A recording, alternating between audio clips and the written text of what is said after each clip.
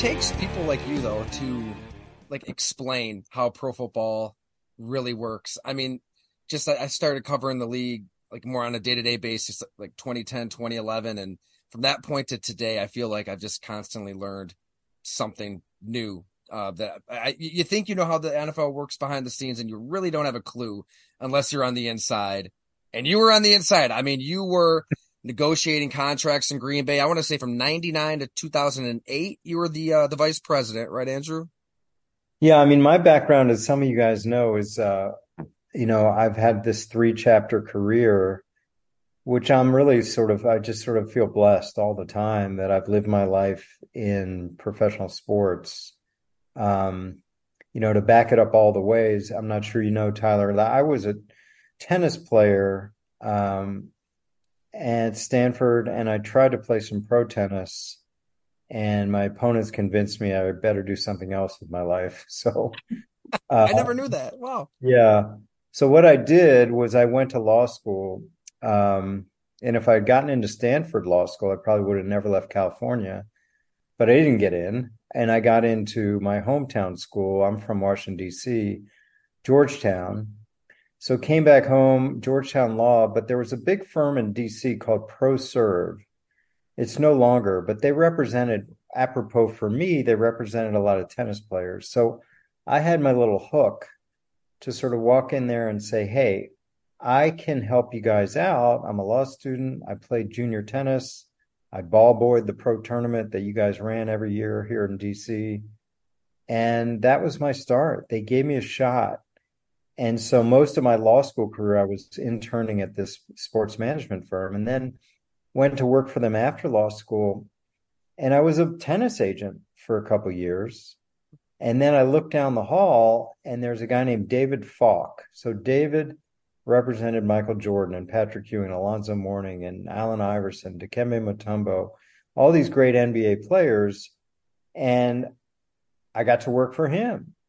But the real path for me, and I tell young people all the time, like, find your little tributary that you can make a career. And what I saw was that we had a couple, not maybe two or three, football players, NFL players, and David and his people were so busy with Michael and the basketball players, no one was paying attention to them.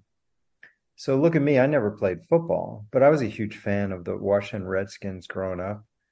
And I'm like, okay, I get it. Here's my chance. I'm going to be a football agent. And I started representing these guys, no one you ever heard of. And slowly over 6 years, we started developing a football practice. And that was my sort of time to become a well-known person, an agent. So I was your standard football agent, recruiting, doing contracts, trying to get marketing, doing the hand holding, etc. And then I was doing a contract with Mike Lynn, who was GM of the Vikings. And he looks at me after the negotiation. He says, Andrew, do you speak Barcelonan? And I said, is that Spanish? He said, yeah, it turns out it's not. Anyway, they were starting the new in NFL Europe. And he said, we're looking for young people to come over and run these teams. And how about Barcelona? And I'm like, wow, okay, well, any jobs in this country? And he said, no, you want to go there. You want to go there. So I'm young and single. I didn't want to leave representing players, but I thought this could be cool. So I left at age 29 and became general manager of the Barcelona Dragons. And I had no coach, no players, no staff, moved to a country that didn't know the first thing about American football. And that was the hardest job of my life, because first of all, I had to hire a coach. I didn't know who to hire. They said, well, the NFL tells me you should interview these top assistants. A guy named Tony Dungy, a guy named Pete Carroll. You should talk to these guys. I said, okay. So I talked to these guys. This is the early 90s. And they're like, hey, Andrew, this sounds really cool, but no freaking way. I'm not going to Spain. And I'm like, I get it. So in Boston, Jack Bicknell, coach of Boston College, just got fired. I go up, I meet him, I love him. I said, okay, you're my guy. You're going to coach the Barcelona Dragons. He says, "Hey, that's great. I have a staff here that all got fired." And before he finished the sentence, I said, "They're hired." And he said, "Do you want to meet them?" I'm like, "No, I don't want to meet them. They're hired. Done." He said, "I got video guys, trainers, equipments." I'm like, "They're hired. You want to meet them?" "No, I don't want to meet them." Like, we got to move. We go to Florida. We have 1,000 players, NFL cuts. I don't know who to pick. I asked people in the league who to pick. They tell me to pick. I pick 80 players. We have training camp in Winter Park, Florida for 5 days. And at the fifth day, I have to tell 40 of the 80 they can't come to Spain. Some were Spanish. So now we get on the plane, we arrive in Barcelona. We have put an NFL Europe team together in 9 days. We have put a team together in 9 days. We are now 10 days from opening night, Barcelona Dragons against London Monarchs. And our marketing guy over in Spain says to me, "We have sold 173 tickets." And I said, "How many does it hold?" 40,000. I said, "That's not good." He said, "It's okay. In Spain, they walk up. I said, "No, no, no. We got to sell tickets." So when I say this is the hardest job, I got the hardest meeting I ever got. I'm in my 60s now. I was 30 something. I got the hardest meeting I ever got. I got a meeting with the president of Football Club Barcelona. And the night before our game, they had 100,000 people. We just wanted 15,000. That's all we were trying to get. So I meet this guy, and there's all these handlers around. And I say, "Listen, what do you do at halftime?" And he says, "What do you mean?" "What do you do at halftime?" "What do you mean?" "What do you do at halftime?" "What do you mean?" I'm like, "What do you do when the players go in before they come out again?" And he actually looks at me and he says, "We smoke cigarettes." And I said, "No, no. What do you do on the field?" And he said, "Nothing." And then, people are worried about the field. I said, "Listen, we'll wear sneakers or socks. Can we run around, kick the ball, throw the ball, say tomorrow night, Montjuic Stadium, Barcelona Dragons?" He's like, "Okay." So we did it. And the announcer said tomorrow night, and listen, that next night, first night, ABC television, we had 18,000 people walk through that door. And I probably gave out 5,000 tickets, but that was impressive. And then I had to worry about the product, right? Then I'm like, we look like high school football out here. No score in the first half. We take the ball in the second half. We hit our tight end on a seam pattern. He breaks 3 tackles, touchdown. I'm jumping up and down. And the crowd is like polite golf applause. And then our kicker comes on and kicks that extra point, and they went nuts. They went nuts. And I'm like, "Oh my God." And then I realized this went on for weeks. Like, they cheered at the wrong times. They did the wave the entire game long. They did the Olay song the entire game long. They had zero interest in football. I had a fan guy, committee guy I said, "What are we doing right? What are we doing wrong?" And he kept coming to me and saying, "Andrew, stop with the meetings." I said, "What do you mean the meetings?" He said, "You run a play, then you meet. Then you play, then you meet. Stop meeting." I said, "You mean like huddles?" "Meetings. Stop your meetings." So I go to the coach. I'm like, "They don't want meetings. What are meetings?" "Huddles." "Well, screw them. We run huddles." So this was the kind of thing that we dealt with. I had to bribe customs to get our uniforms.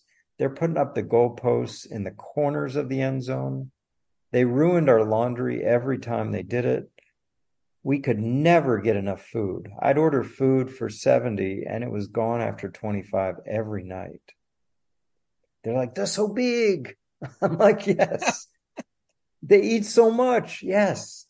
food. So this was not your typical GM job. I was just trying to keep it together. Think about 21 to 26-year-olds, and I have two kids that age, never out of the country. And now they're out of the country for 4 months, and they understood nothing on television, nothing in the newspaper, no internet. It was really touch and go with a couple players. I was really worried. So I was really more psychologist than anything else. That was an experience. I did that 2 years, and NFL Europe suspended. It came back later without Barcelona. All the other teams did great. Frankfurt, they had American fan bases. We struggled. And I just thought they never cared. It was a diversion. It was fun. It was just something they didn't care about American football. Why? They're like, why? Why do we need to care about it? So I came back and I went back into the agent business. A firm in Boston, Bob Wolf Associates. Bob had died and left a firm to his wife, and she sold it to a big group out of Boston. They hired people to run the divisions, and they hired me to run football and basketball. Those 3 years were really dominated by the best client I ever had. I had a kid who was a baseball player in the off seasons for the Philadelphia Phillies system. He was a fullback in football from University of Texas at that time, named Ricky Williams. He was blocking for a guy named Priest Holmes. He never was much of a football player when I met him. And then, of course, he blew up, and he becomes this incredible football star at a time where no players had dreadlocks, no players had marketing in college football. And he was the biggest thing out there. And I had him. And then he was going to go pro, and then he decided not to because he liked Austin. And then I stayed with him that whole next year. I got all the big agents trying to squeeze him away. And he wins the Heisman Trophy, and I'm just, traveling with a rock star. And I start to see these guys hanging around. I'm like, Rick, who are these guys? And he finally says, they work for Master P. And I said, who's Master P? So he's a rapper. I said, okay, what's going on? He says, I want to work with him. He's cool. I said, what about me? He goes, I want you to work with Master P, do the contracts. And I said, oh, okay. I'm like, now I'm telling my wife I'm going to go work for this guy, Master P, because Rick's my guy. And if I go back to Boston without Ricky, I don't have a job.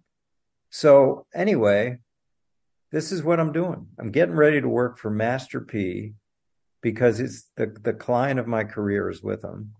And he's going to pay me a lot of money. I'm going to do Ricky's deal and all these other players.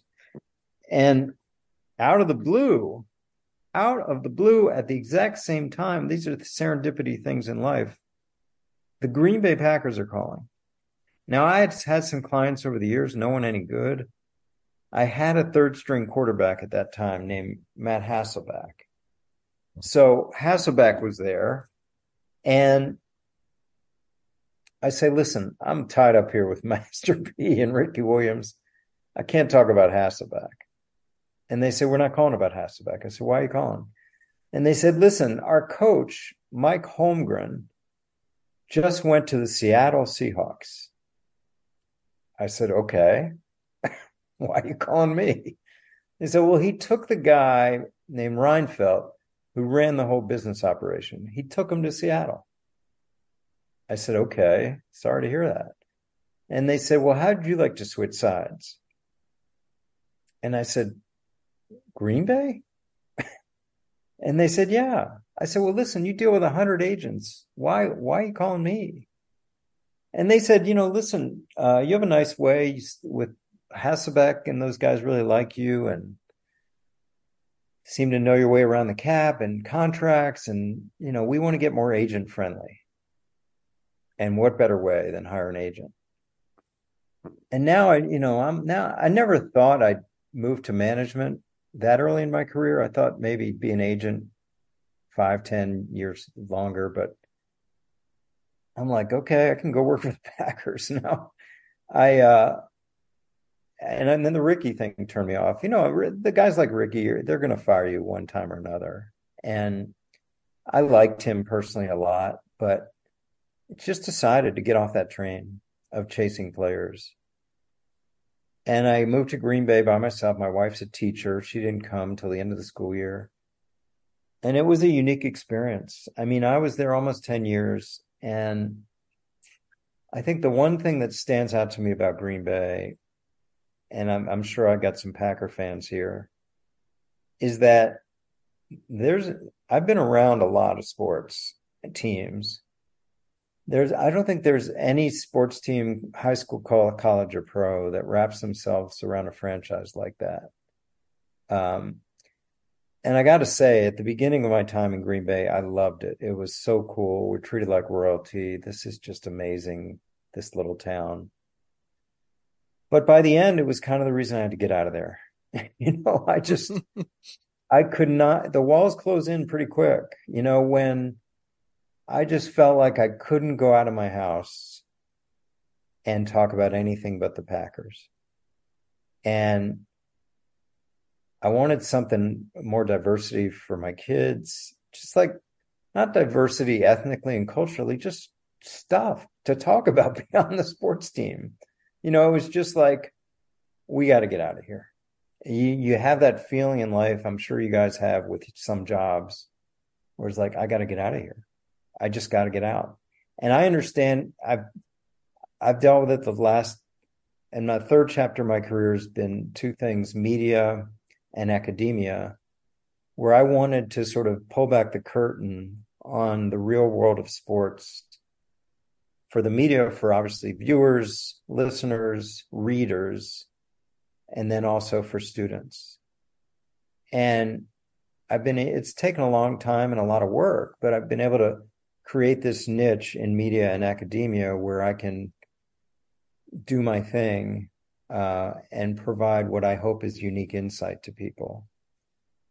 But when I look at 3 chapters of my career, I have 4 or 5 gigs right now, and I'm the happiest, because I think what everyone wants in life is some autonomy over their schedule and autonomy over what they do. And I guess the feeling I had at the Packers was, what am I doing here? Staying late at night just because the coaches are working, going to road trips, getting to the game 3 hours before, staying after the game 3 hours just because that's what you do. And I felt the time was not well spent, and I felt I was missing out on family time and more productive stuff. So I know everybody says, how could you leave an amazing, prestigious, high-paying job with a legacy franchise? I get it. I understand that. And I've turned down jobs with other teams. Sometimes you just have to feel like, you're doing something you really love. So anyway, Man. That's my life in a nutshell. And like I said, to start it, I've been so fortunate. I'm hit up by young people every week. How do I get into sports? How do I do this? And I'll give you some advice in this call, but I realize how fortunate I am. This little kid from Washington, D.C., growing up a big Redskin fan, a little tennis player, has lived a great life in sports. And I realize that doesn't happen. I'm very fortunate. That was an incredible rundown. I had no idea on so much of that, Andrew. I can't think of harder turns in a career than Barcelona trying to make people care about a sport they have no clue about, to Master P and Ricky Williams. But did you listen to Make Him Say, that was this big song, right? Did you research that one at all? I was such a average Just a white terrible guy. song. I had no idea what that was. I He had a wasn't. short stint with the Charlotte Hornets too, I think. I think he tried to go Yeah. NBA. Well, I feel for Ricky because he hired another guy to do the contract. As everyone knows, I think it's one of the worst contracts in history. It was just unfortunate for Rick. And I listen, he fired me. I love the guy. He was I haven't come across a lot of athletes that I find more interesting than Ricky Williams. And by the way, I never saw marijuana. I saw a guy that was just friend group was way outside of football, interest levels way outside of football, and smart. And I'll say this, Ricky's mother and family took care of me financially when they moved to Master P.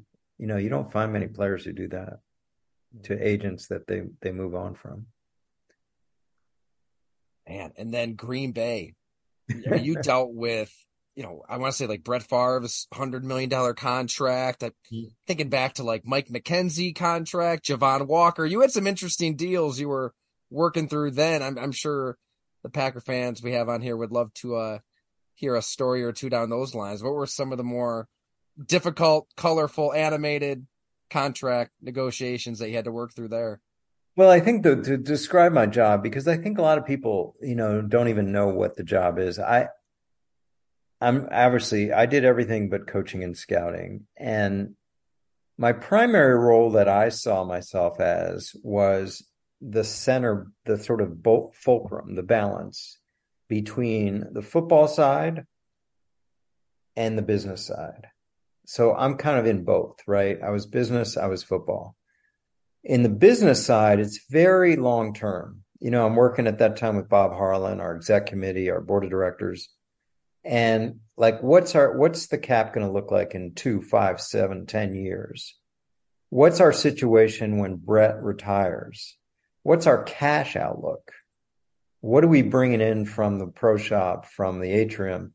How's that going to affect our spending? So very long term. On the football side, very short term. Like, Ted Thompson or Ron Wolf saying, can we get this guy signed today? Can we have him on the field by practice? Can we have him on the field Sunday? And very immediate. So sometimes I'd have to say to the football side, like, no, I was the no guy. Like, we've spent enough money on defensive line this year. We'll do it next year. And sometimes I was the voice of aggression to the business side, where I'd say, you know what? I need another $1 million here. I want to make this happen. And one thing about the Packers, it is an enormous responsibility, right? No owner. I'm doing the player finance. That meant that I had total control. Whether I did a contract worth 10 million or 50 million, there was no one really to say, hey, good job or bad job. And when we had general managers like Ted Thompson, who was so invested in the scouting side, he just left it all to me. So I understood and appreciated that responsibility, but I made sure I was not awed by it. Like I'm like, I got to respect this. And it's funny because we're meeting on the day of the Packers shareholders meeting, and I really felt like, what would the shareholders want out of this contract when I did it? Like, I had to feel like we're a public trust. We've got this vast Packer nation, and I always kept that in the back of my mind. That makes for some happy owners. They like hearing that.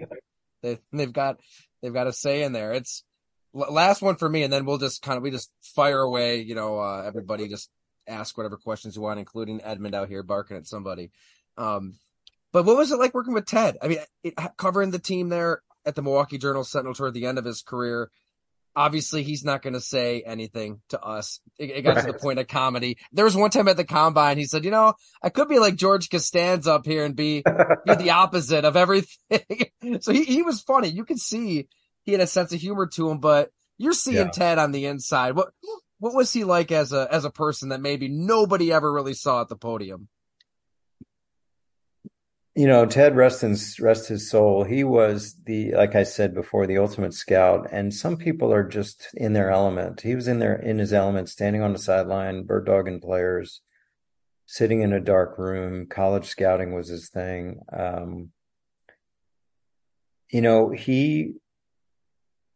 He was in some ways a hermit.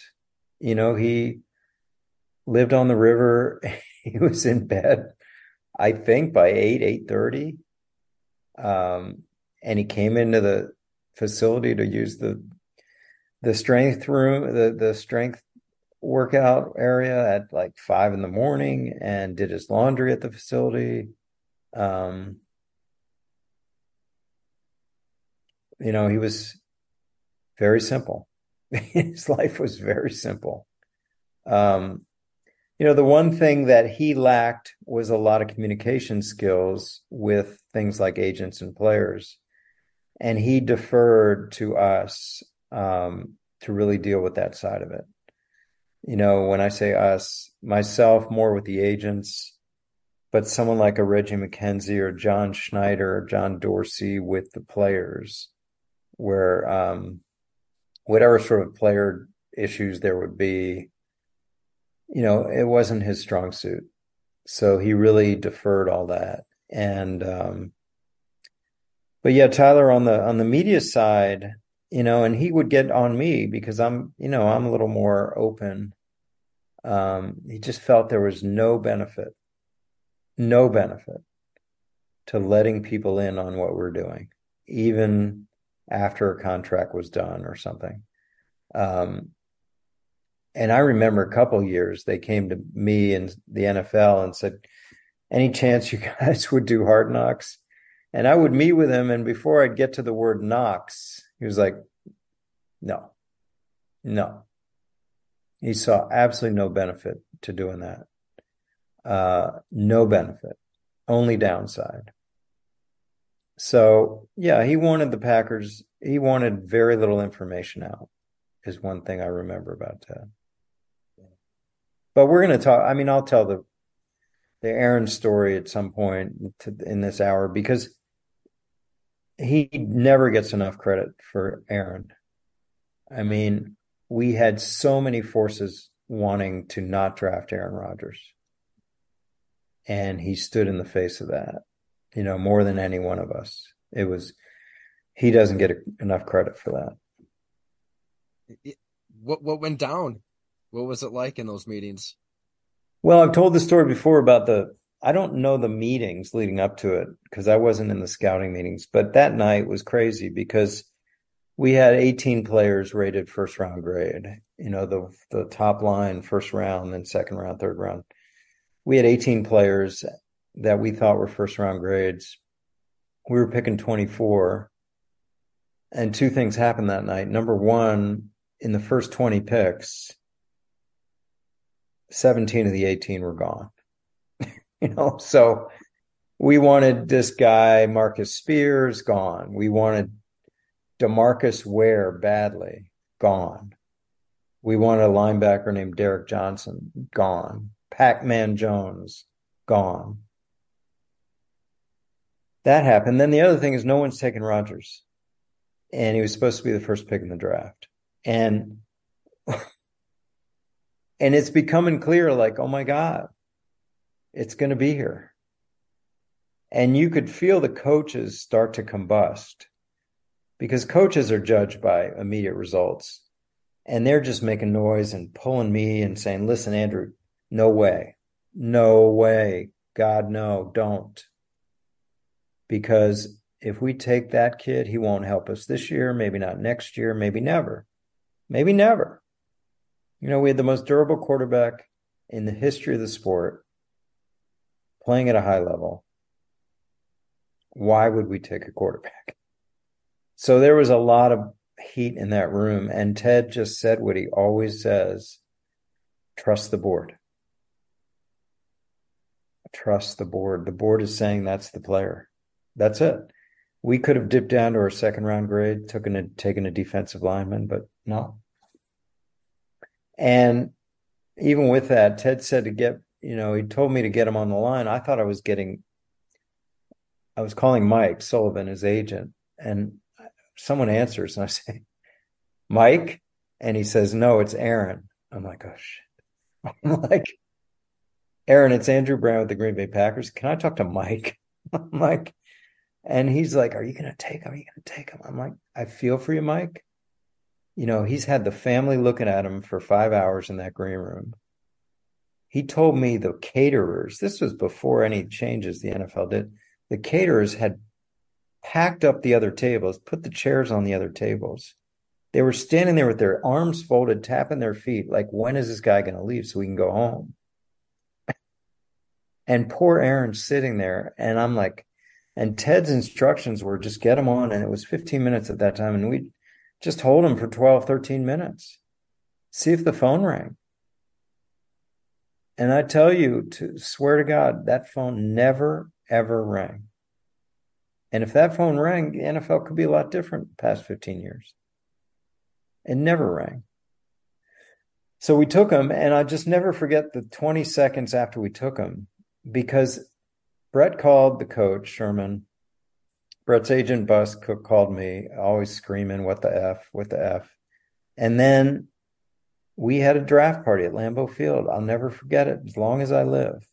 Right under us, 1,000 people. And the booing in that room literally shook our souls. Literally. Like you heard it come through the floor. Just booing within seconds. And we're all looking at each other like, oh my God, no one likes this pick. And poor Aaron, coming to a place that's cold and he's never going to play, So, and then I've talked about this many times, those 3 years, 2005 to 8, a part of my job was trying to manage that. So you had, California Cool coming into country Mississippi. And of course, they did not get along. And Brett's talking all the time, like, you know what it's like coming to work every day and sitting with your replacement? It sucks. And Aaron's camp is like, he's never going to play. You got to trade him. He's never going to play there. So it was just that constant thing. And I know they went through that again the last 3 years. They had to. Because players want to play. And if you're a first rounder, you're going to play. It's just a question of when. So what people don't realize about running an NFL team is so much of it is personality and egos and trying to keep everyone happy when there's only so much playing time. It's harder in the NFL than any other sport because you have so many players and they all have agents and they all have families and they all have hangers on. And they're all telling their players they're getting screwed. So it was a tough job. That's remarkable, man. Hey, if anybody has a question, just let her rip here. Do you know why he fell so far? You have a theory? I don't. I mean, I think every year it's the same thing with a quarterback or two. Maybe it was Levy's this year because only so many teams really need a quarterback. It's not like defensive line or offensive line where you can always use one. Maybe you take a quarterback every year in the 6th round, but if you're going to spend high draft capital on a quarterback, it's hard to do, especially when you took one in the past couple of years, or you've got an established veteran who's not 35 years old. There's a lot of reasons. But I never, he would tell us that John Gruden was 5th pick. Tampa told him to his face he'd take him. Of course he didn't. These things happen.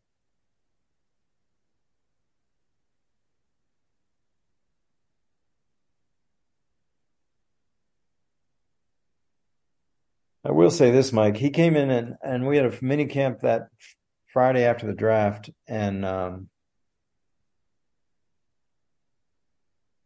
he's running second team. He takes the handoff and he rolls right and flicks it 65 yards in the hands of Donald Driver. And we kind of look at each other, all the front office, like, oh, we got something. Like, this is real. He became a favorite of all of us because he's just an easy guy to talk to and smart off the charts. And the thing that we saw with Aaron that they saw with Jordan Love this past couple of years is that Brett went to Mississippi in the offseason. Aaron stayed away the last two off seasons. That lets you see the guy. We saw Aaron run the team for two off seasons. And we had Greg Jennings and James Jones, coming up to the office like, hey, this guy's for real, like big time. And they were doing that with Jordan the past 2 years too. They were saying, all those young players saying, oh my God, this guy is amazing. So that's what happens when you feel like, okay, we can turn the keys over to this guy now. I remember, didn't Brett want Randy Moss in the worst way? Like, how real was all of that? And how close were you guys to considering trading Aaron Rodgers? Because those 3 years kind of felt like 30 years at times, I'd imagine. Well, I think the Moss thing was, I don't remember the Moss thing related in any way to Aaron Rodgers. I think he was kind of put up for sale by the Raiders, and because they had enough of him, and we looked into it, and Brett pushed it, but on the contract side, I remember he was only going to do a 1-year deal because he wanted to set himself up for a huge deal the next year. And Ted wouldn't do a 1-year deal. We weren't going to do a 1-year deal and set him up to go somewhere else. We wanted 2 years, even a big number in the second year. And the Patriots gave him a 1 year. And then the Patriots gave him a massive deal 6 months later.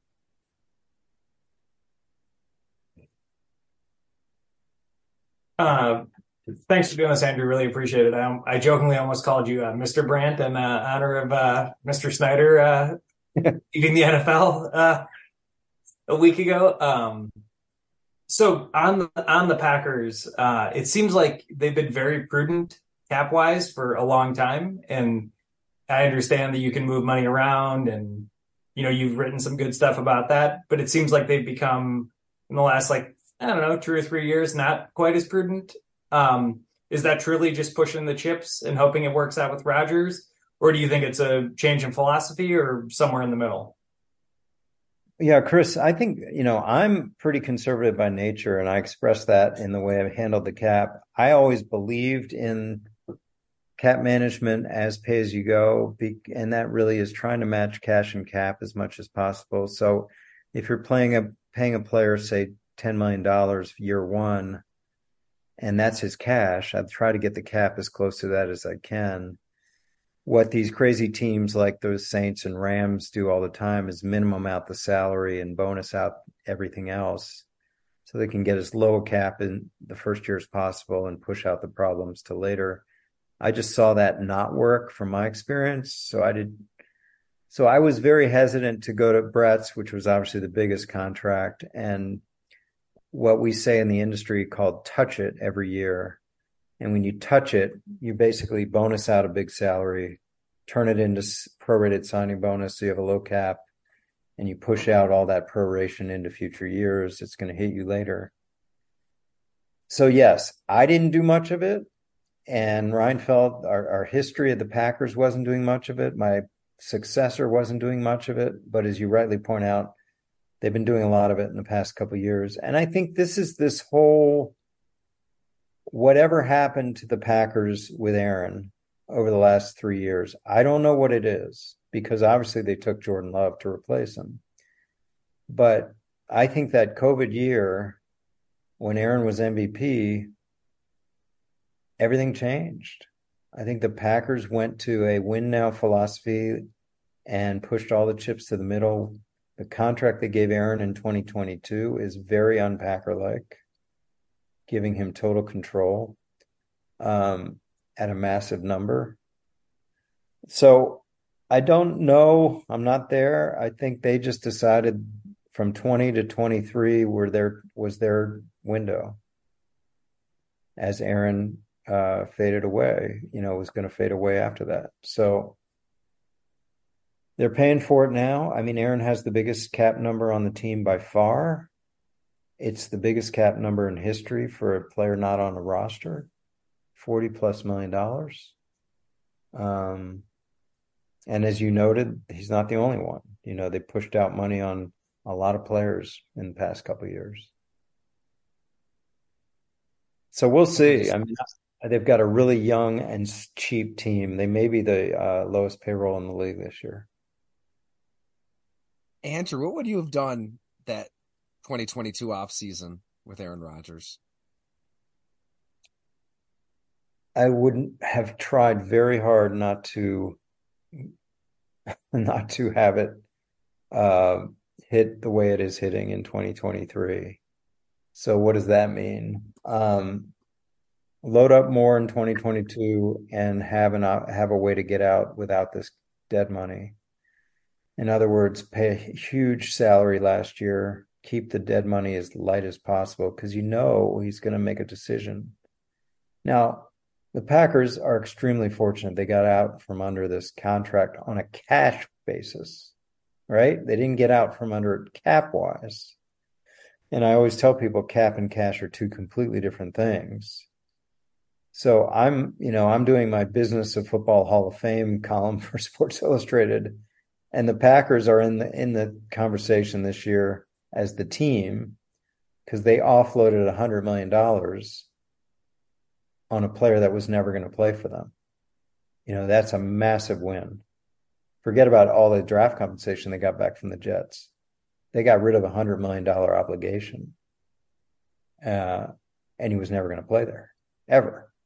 Right? So that's a real win. If only that FaceTime was working. Aaron's the real victim here, Andrew. Don't you forget it. Yeah, I mean, I'm obviously mixed. You guys follow me on Twitter during games and stuff. I'm an unabashed fanboy of Aaron Rodgers, and that comes from being there 3 years when he was even a backup and we saw it. In terms of his personality, when I knew Aaron Rodgers, he was a backup. He was a kid. He was babysitting my kids. He was dating a local girl in Green Bay. Now he's just a different person. And I'm not saying good or bad. He's a star. He's A-list. He dates movie stars and models, and he's, maybe the best known player in football. So I don't cast any aspersions on what he's become. I just think he's still got an incredible sort of sense of not taking things too seriously. I've never seen such situational awareness on the field.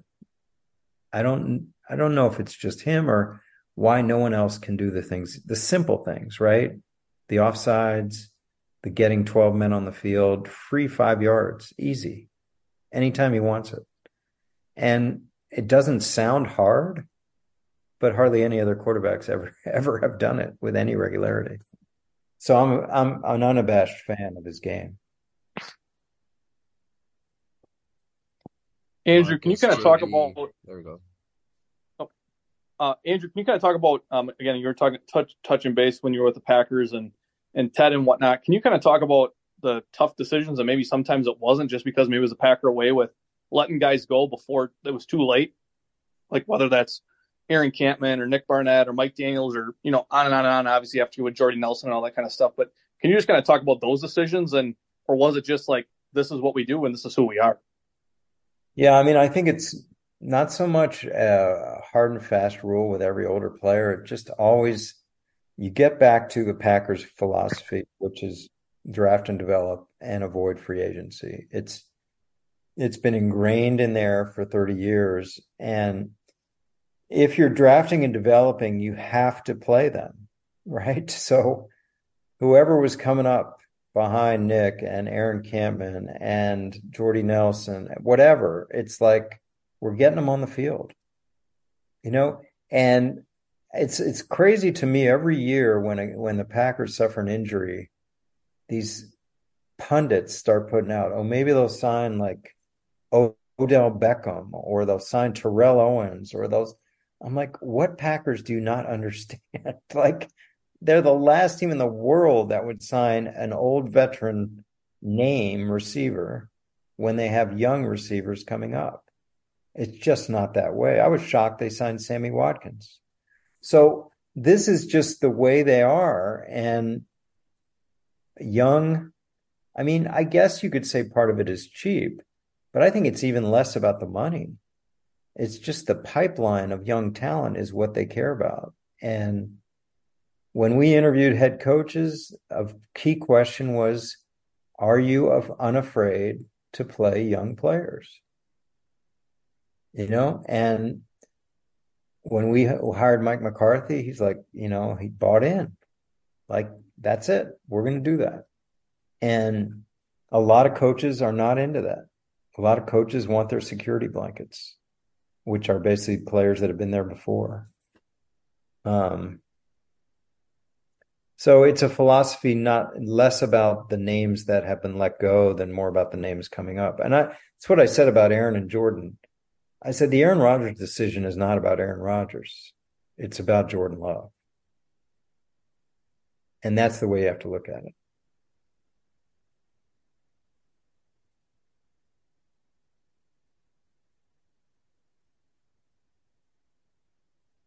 I got a question for you, Andrew.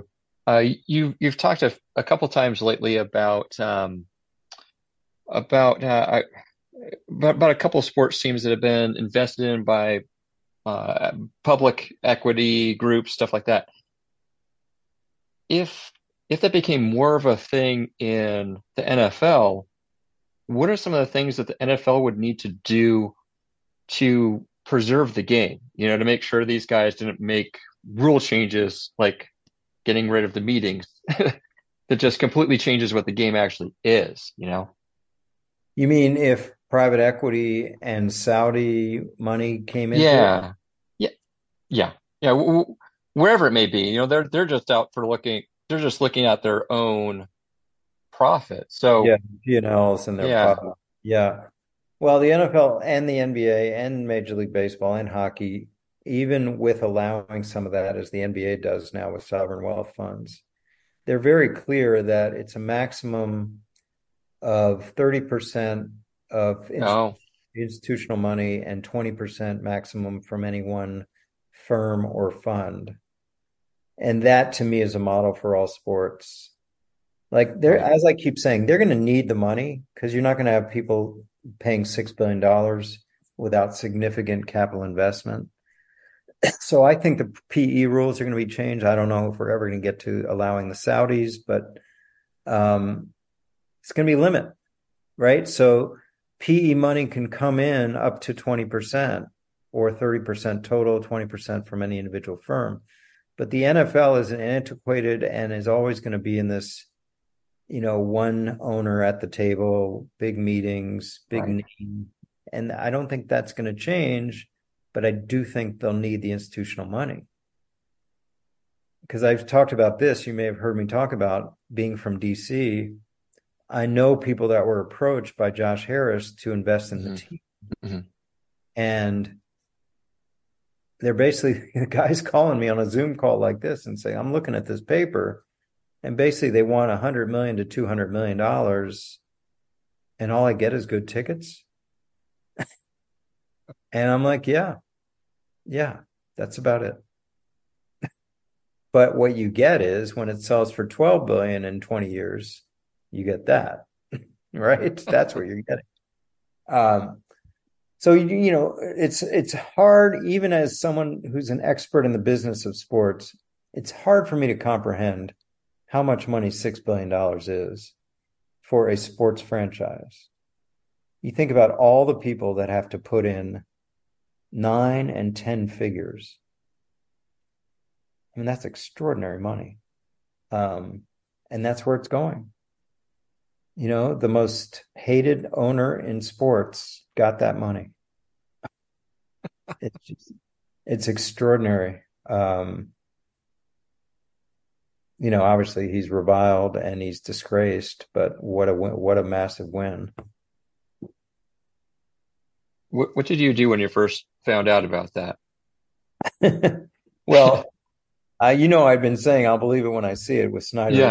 Yeah. And he finally did. I just took a deep breath, and my family that's disenfranchised from this team all called up, and they're celebrating. And there was parades. There was what was it called? My brother went to a burgundy and sold party. That's So good. yeah, they're rejoicing. I mean, Josh Harris, he's the luckiest owner. Well, he paid $6 billion, but he's got a starving fan base. You know, it'd be like if someone turned off Packer fans for years and years. That's a great way to put it. Man, they've just been tortured for an entire generation. I know, and I grew up with the glory of Joe Gibbs and Joe Theismann and John Riggins, and I was, I only knew success, and they've been tortured. Yeah. Hey, anything else for Andrew here? You've been unbelievable with your time, Andrew. Thanks so much for sharing all your insight. Yeah. Hey, Andrew, I have a quick sports law question for you. So if you ever write a sort of Hall of Infamy column, I think my alma mater at Northwestern probably is in contention for that role. But I'm curious, obviously the coach's dismissal is now going into litigation. Found out a lot in a series of new complaints today. I'm curious whether you think this ultimately ends up like closer to the you get nothing, you're fired for cause, or the we're going to end up paying you your entire deal, or whether it's we don't know enough yet and need to let the discovery process play out. But curious how you see the leverage here and what you might forecast.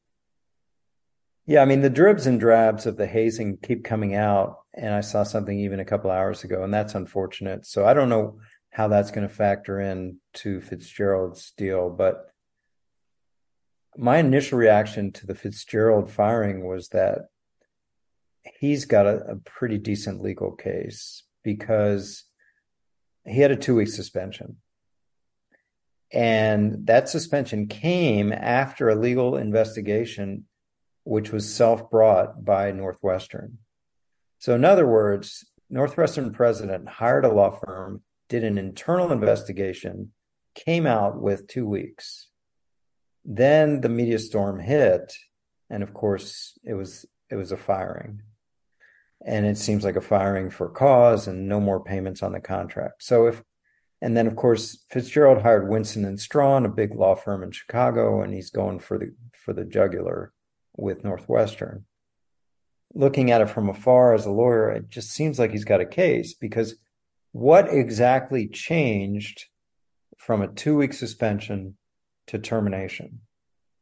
What was so bad beyond the media storm and Twitter and everything else that was blasting this president for not doing enough?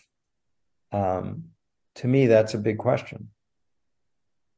And they're going to have to come up with the difference between what was found out to give him 2 weeks and was found out to give him termination. It's got to be a massive amount of information in my mind. So I had to say, I would think that Fitzgerald definitely doesn't come away with nothing and comes away probably closer to getting all of it than getting nothing. Kind of related, real quick, Andrew. I mean, today the news here in Buffalo, Naeem Hines. Yeah. I just was hanging out with him at 9/11 Tavern, actually, eating chicken wings for 3 hours. Was going to write a story that is going to be a different story now. Man, it's so it's so sad. So funny. Javon Walker, you mentioned before. I got a call one off season this time of year. Some guy in Jersey. Like, yeah, I just saw your player fall off a jet ski. He's bleeding. I'm like, who is this? Oh, it's Joe Blow. I'm from New Jersey. I'm in Cancun. And I'm like, is this for real? So I call his agent.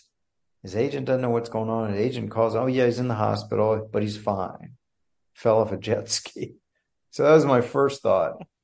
But this poor kid, Hines, who I talk about the technical term is not non-football injuries. So if he's placed on NFI, which he will be, a non-football injury, the Bills have the option of paying zero.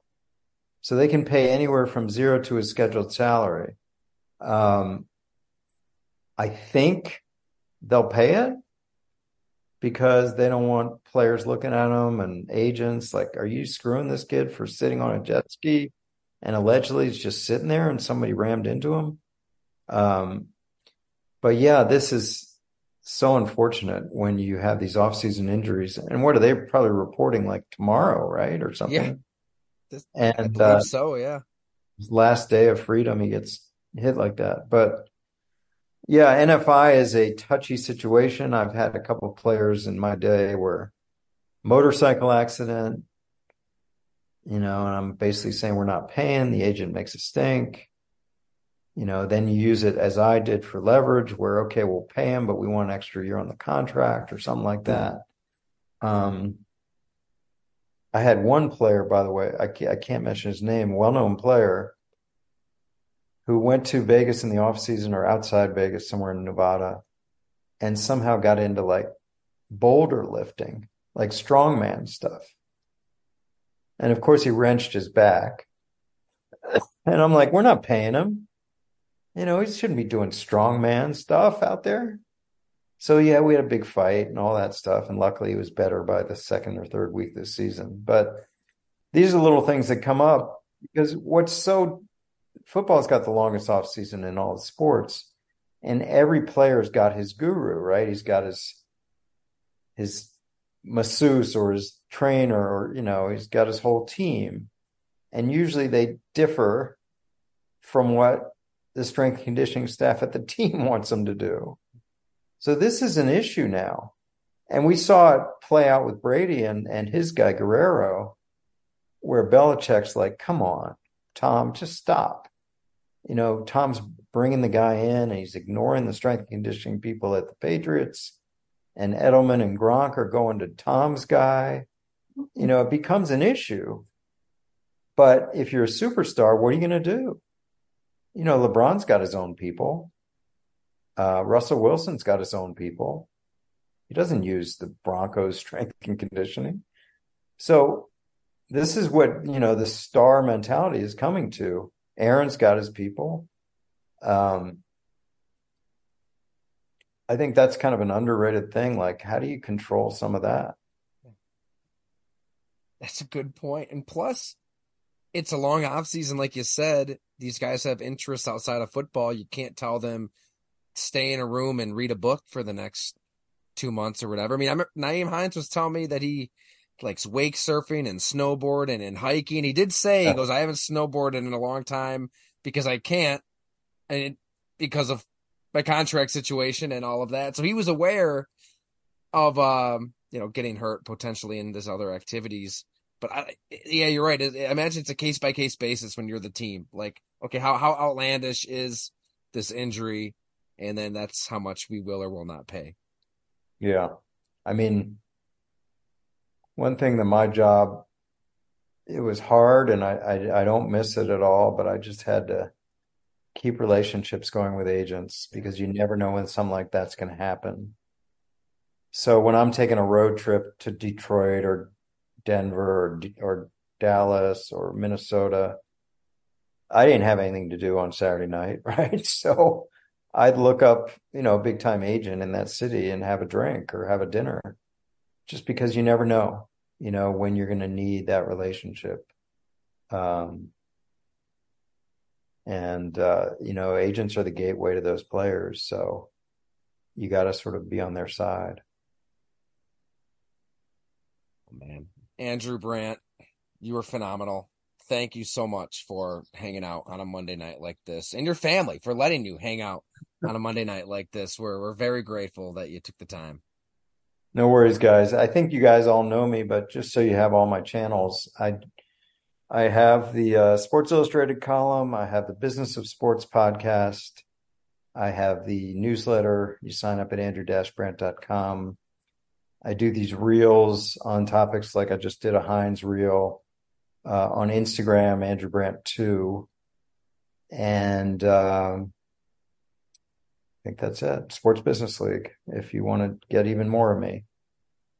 Everybody, sign up ASAP. You'll be smarter for it. I love your website, too. I think you've got like the audio player right on there, too.